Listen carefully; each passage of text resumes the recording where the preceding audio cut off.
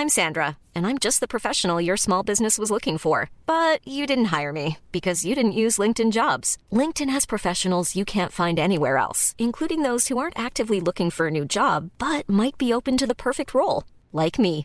In a given month, over 70% of LinkedIn users don't visit other leading job sites. So if you're not looking on LinkedIn, you'll miss out on great candidates like Sandra. Start hiring professionals like a professional. Post your free job on linkedin.com/people today.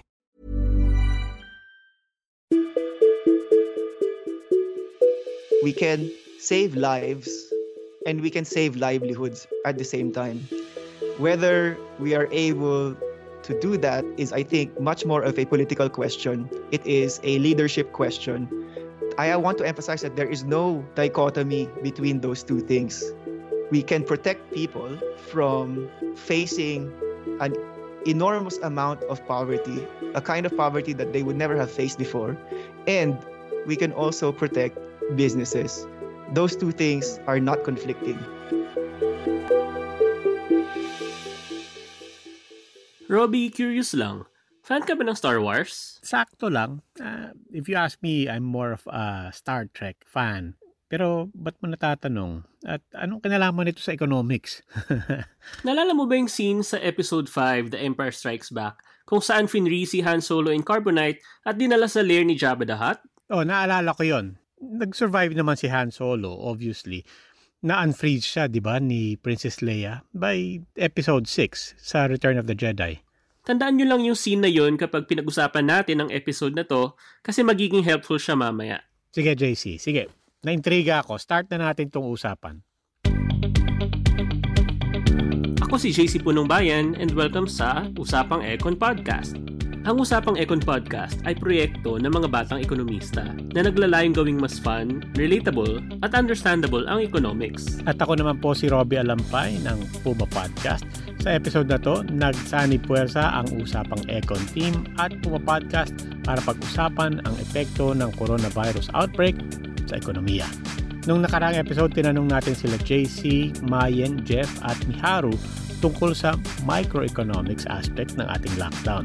In-explore natin ang mga behavior ng mga tao sa panahon na to at kung paano nito naapektuhan ang supply ng bilihin sa mga grocery at sa pangkalahatang quarantine.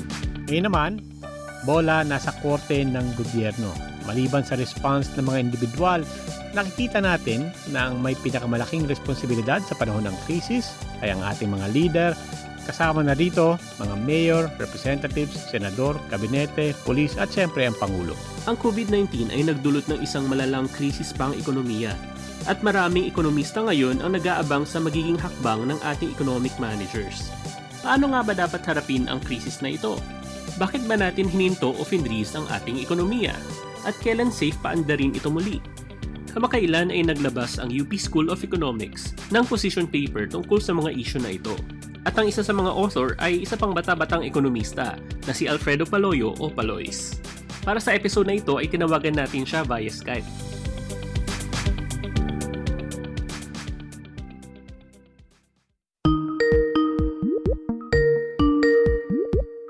My name is Alfredo Paloyo, or Paloys to my Filipino friends. I'm a senior lecturer at the University of Wollongong in Australia. Recently, the UP School of Economics, to which both you and JC are part of the community, came out with a paper on COVID-19 and its impact on the economy, leading to some recommendations. Maybe give us the 30-second to 1-minute synopsis of what that paper says. So, first of all, we recognize kasi na malaki yung impact ng quarantine measures that have been put in place by the government on the economy. But alam naman natin na yun ang recommendations ng epidemiologists. No? That's one way or perhaps the best way to contain the spread of the virus. Kaya lang kasi that type of measure will exact very high cost on people's livelihoods and their lives. Ang plano namin na nilalatag dito is some kind of social protection for those people who are most vulnerable to that type of measure. In particular, yung mga mahihirap, lalo na yung mga arawan yung sweldo, hindi sila makakapagtrabaho, kailangan nila ng assistance.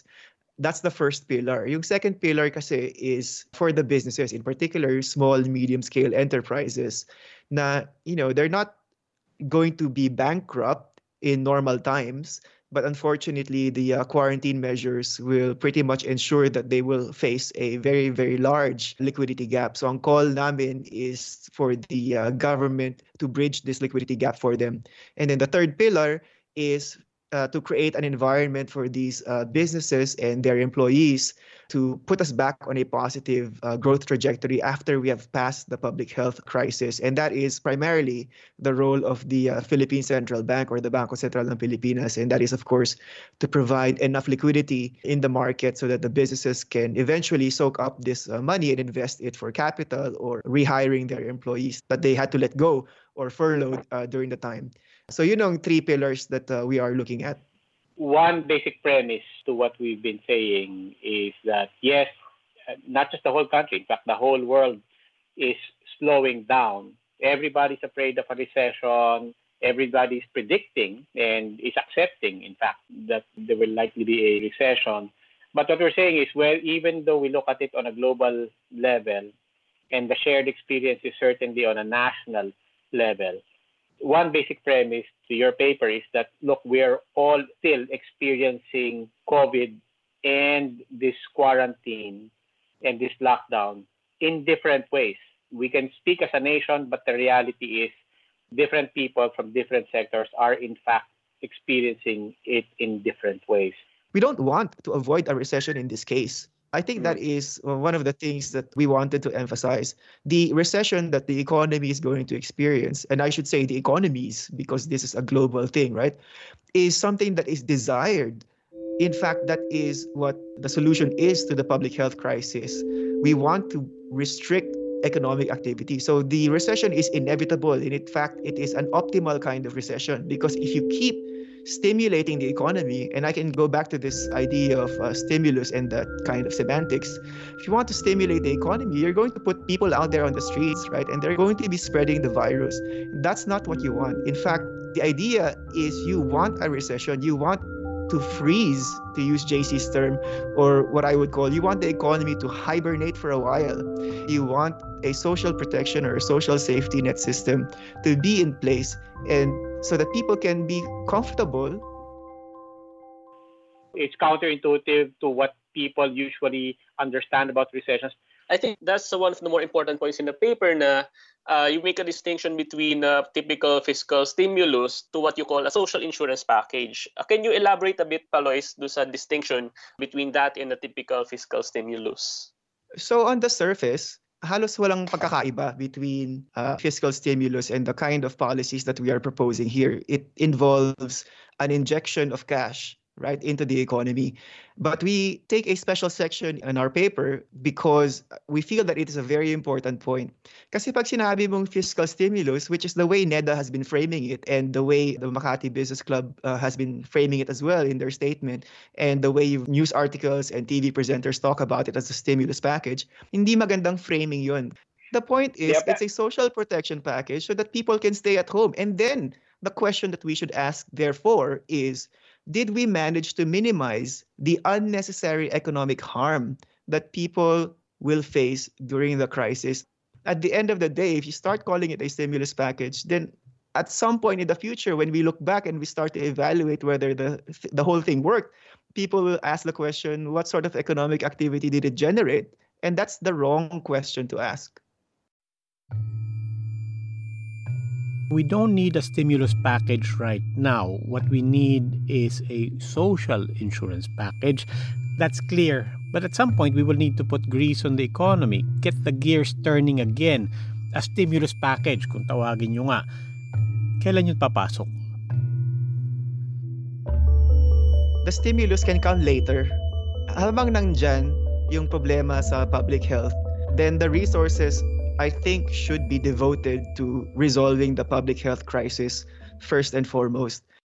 Our stimulus is something that we should start really, really talking about when we've already made sure that nobody is going to be left behind.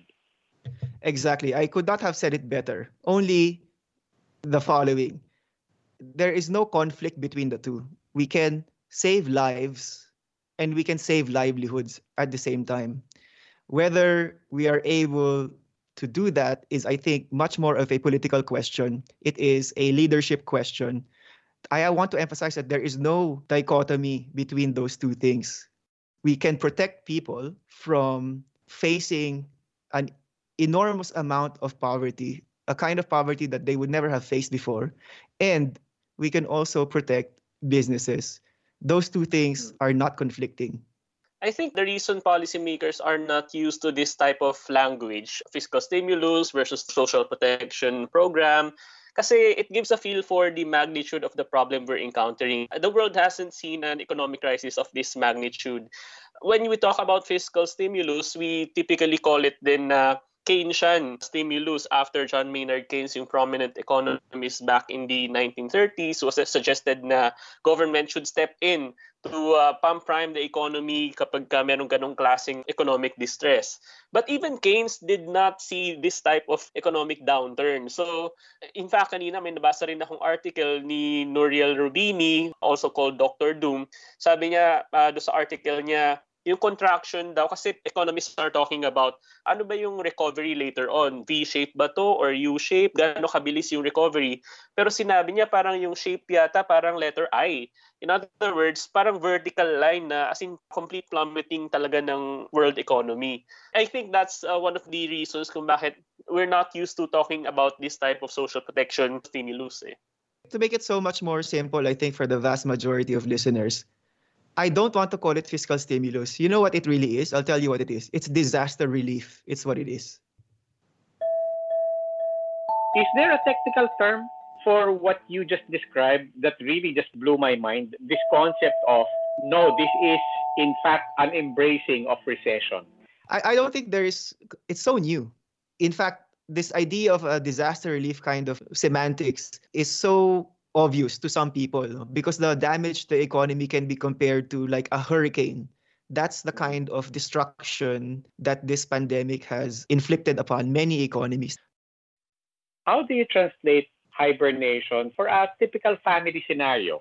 I think this boils down to the fact that we really couldn't go out of our houses just yet. So we all better just hunker down in our houses until this epidemic comes to pass. Maswerte yung mga pwedeng mag-work from home. So merong stable internet connection, tsaka hindi naman talaga kailangan pumunta sa office. Pero for the vast majority of our population kasi, especially for those in the informal sector, ay kailangan talagang lumabas ng bahay. So ang priority dito ay tanggap natin at gusto natin na wag lumabas ang mga tao at tulad ng sinabi ni Paloy, optimal na magkaroon tayo ng economic downturn. Pero in the meantime, yun nga. So ang problema ay saan kukunin ng mga tao ang pera nila? Kailangan bumuo ang gobyerno ng economic relief package na itong nga yung isa sa mga sangkap ng Bayanihan to Heal as One law na pinirmahan ni Pangulong Duterte noong isang araw. Kasi kasama doon ay bibigyan daw yung 18 million of the poorest households in the Philippines ng 5,000 hanggang 8,000 pesos kada buwan for 2 months. Pero yung actual na matatanggap mo na pera, nakadepende kung ano yung minimum wage na nagpre-prevail doon sa kung saang region ka. So I think doon importante, Robbie, yung punto mo about the timeline. So merong disaster relief, pero hanggang kailan dapat ito ibigay ng gobyerno? Ang nandun sa batas ay 2 buwan makakatanggap ang bawat pamilya. Pero ang tanong ay, unang-una, sapat na ba yun? Dati na kung naalala natin, yung mga tao nagre-reklamo sila, yung NEDA daw sinabi, yung 10,000 pesos sapat na yan for a decent living for a family of 5. What more ngayon na wala talagang income, tapos hindi makakapagtrabaho ang mga breadwinners, tapos ang bibigay mo lang 5,000. So may tanong dun sa kung sapat ba yung 5,000. Tapos ang tanong din ay, afford ba ng gobyerno itong economic relief package na to? Kasi doon pa lang sa emergency subsidy na nabanggit ko ay kung sabayhin mo na 7,500 on average ang makukuha ng isang pamilya, times 18 million households ay 270 billion pesos na agad yun. So maraming tanong dun kung yung disaster relief na yun ay sapat ba ibibigay natin sa mga tao at ma-afford ba to ng gobyerno?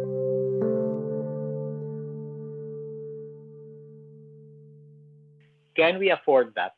And how long can we afford it? The bad news is that, according to experts abroad, this could take anywhere between 12 to 18 months. And if you can imagine freezing the economy for a year, that's totally unimaginable. Ang timeline ng enhanced community quarantine natin ay by April 14 matatapos na ito.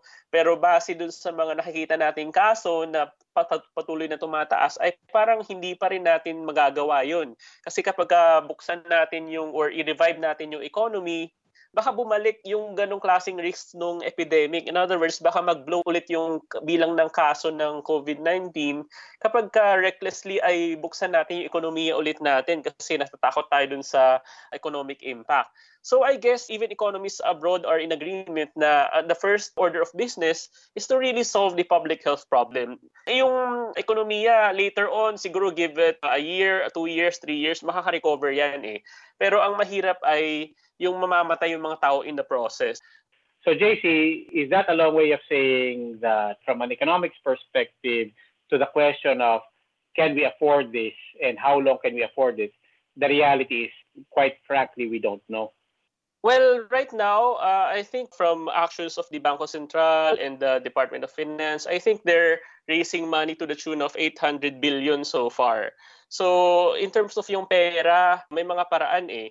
Pero another constraint doon ay gaano kabilis mabibigay yung assistance. Kasi for example, yung emergency subsidy sa mga mahihirap, although there's an infrastructure in place, ay marami pa rin yung mga pamilya na hindi enrolled dun sa Pantawid Pamilya program. So you have to reach out to them. At syempre, hindi naman lahat may ATM or bank account. And then for the SMEs as well, parang walang klaro pang direksyon kung paano natin mabibigay yung assistance sa kanila. So it's really a matter of funding and yung logistics eh.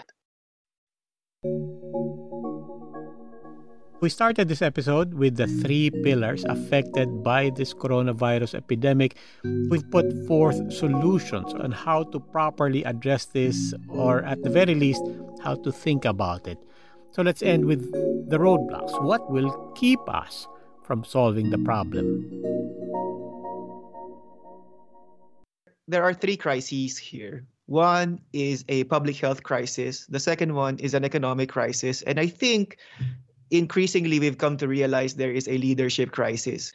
The first one, the public health crisis, is our biggest concern.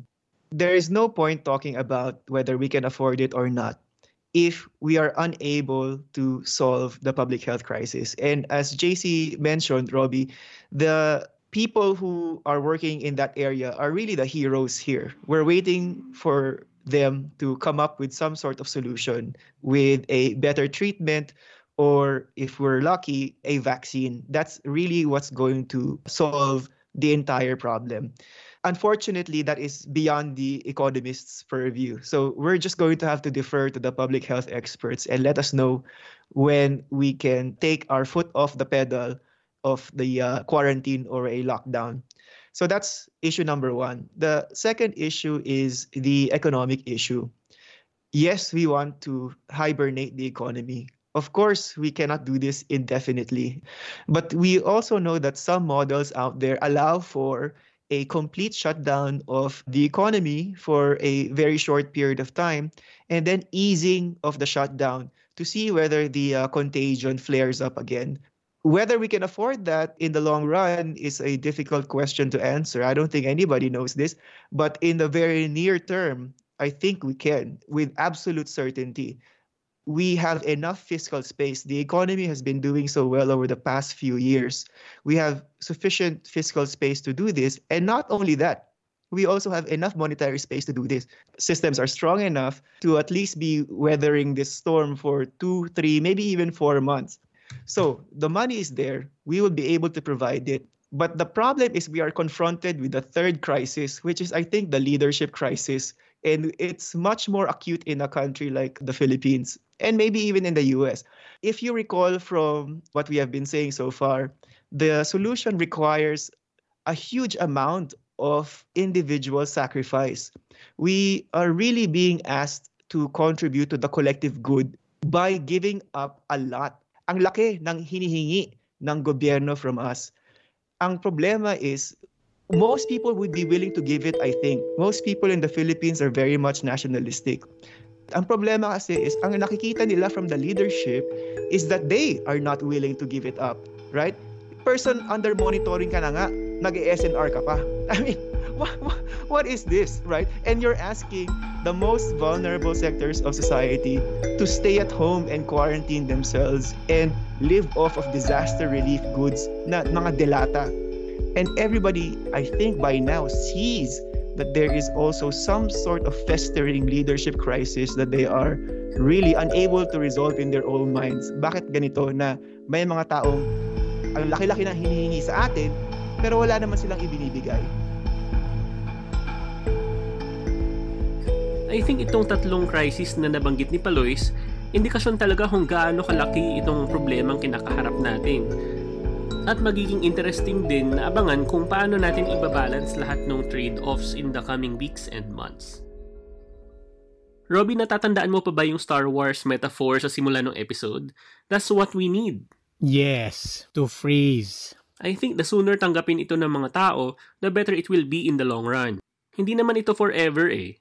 Eventually, we will thaw, and when we do, we'll be ready.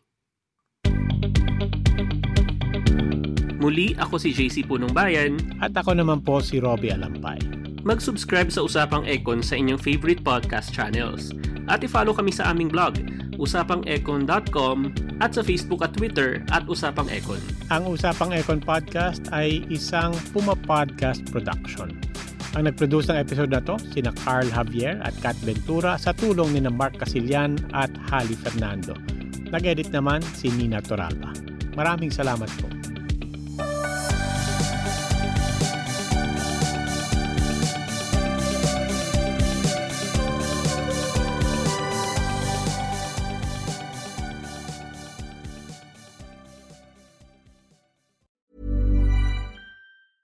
Mom deserves the best, and there's no better place to shop for Mother's Day than Whole Foods Market. They're your destination for unbeatable savings, from premium gifts to show-stopping flowers and irresistible desserts. Start by saving 33% with Prime on all body care and candles. Then get a 15-stem bunch of tulips for just $9.99 each with Prime. Round out Mom's menu with festive rosé, irresistible berry chantilly cake, and more special treats. Come celebrate Mother's Day at Whole Foods Market.